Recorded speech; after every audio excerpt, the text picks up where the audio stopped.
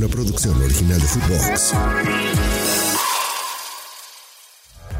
Footbox Today Centroamérica, el podcast con las noticias del fútbol que tienes que saber. Costa Rica, Horacio Elizondo amenaza con irse. A poco más de 2 meses de asumir el cargo, Horacio Elizondo enfrenta tensiones y desacuerdos con el Comité Ejecutivo de la Fedefútbol, especialmente en relación con la Comisión de Arbitraje durante la última sesión del comité. Se desató una discusión significativa marcada por la frustración de Elizondo, quien expresó contundentemente «busquen otro». Las críticas públicas al trabajo arbitral de figuras como Jafet Soto y Leonardo Vargas han intensificado la presión a pesar de tener la intención de enfrentar un proyecto de reestructuración con fines de mejorar el arbitraje. Elizondo ha buscado confirmar el respaldo para llevarlo a cabo desde el inicio de la reunión. Los desacuerdos se centran en aspectos como la disponibilidad de herramientas técnicas, la profesionalización y remuneración mensual de los árbitros, la limitada infraestructura de apoyo y la necesidad de incorporar más personal profesional. Desde su nombramiento como presidente de la Comisión de Arbitraje el 6 de octubre, las notorias diferencias con miembros de la federación reflejan una brecha en la visión y enfoque hacia la gestión del arbitraje en el fútbol costarricense. Antes de continuar con nuestras notas, los invito a que vayan y le den seguir a Footbox Today Centroamérica. Escríbanos qué les pareció este episodio y nos califiquen con 5 estrellas. Panamá, Christianssen nominado. Christianssen ha sido nominado al premio del mejor entrenador masculino del 2023 durante su exitoso año al mando de la selección de Panamá. Logró importantes metas participando en el Final Four de la Liga de Naciones 2023, alcanzando la final de la Copa Oro 2023 y concluyendo con otra Final Four de la Liga de Naciones 2023-2024, contando la clasificación directa a la Copa América 2024. A pesar de no ganar alguno de los 2 títulos posibles, Christianssen recibió la nominación al mejor entrenador nacional masculino del 2023 por la IFFHS, habiendo perdido solo 4 partidos en todo el año.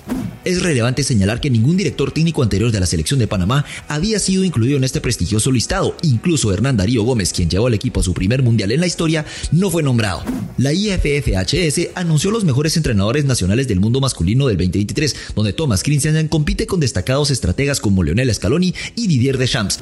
Durante todo el año, la selección de Panamá buscó su dirección, tuvo un rendimiento impresionante con 19 partidos oficiales, 12 victorias y 4 derrotas, contando 3 empates, incluyendo triunfos históricos como la serie frente a Costa Rica con resultados de 3-0 y 3-1 con un global de 6-1.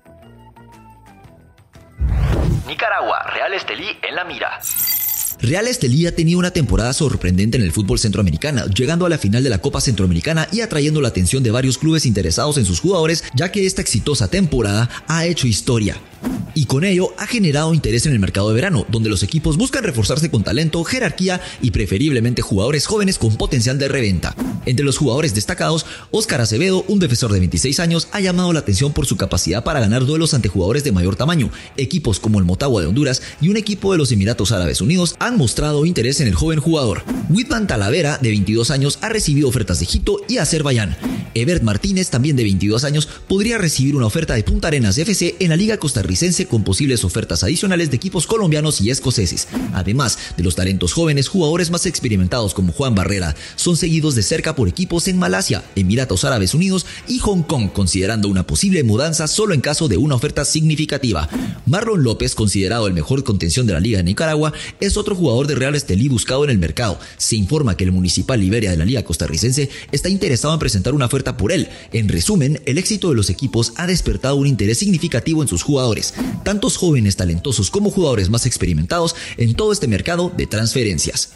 Hacemos una breve pausa y los invito a que escuchen nuestros otros podcasts de Nación Fútbol Centroamérica en todas nuestras plataformas de audio. Guatemala, Roberto Montoya y su cuarta final.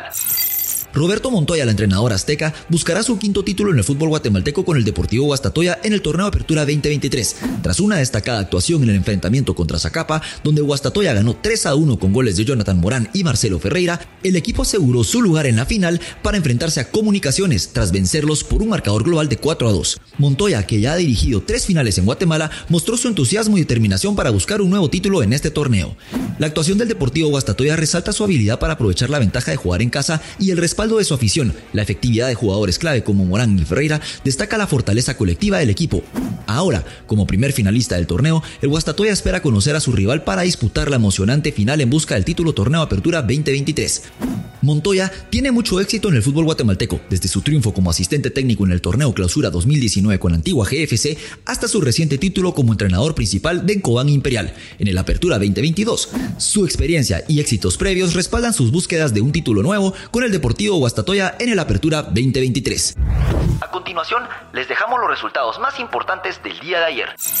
Unión Berlín 2, Real Madrid 3. PSV 1, Arsenal 1, Manchester United 0, Bayern de München 1. Con esto el Manchester United ni siquiera clasifica a la Europa League. Mundial de Clubes 2023. Al Ittihad 3, Auckland City 0. Hasta aquí llegamos con la información por hoy. Soy Andy Cruz Batres y volvemos mañana con más aquí en Footbox Today Centroamérica. Footbox Today Centroamérica. Una producción original de Footbox.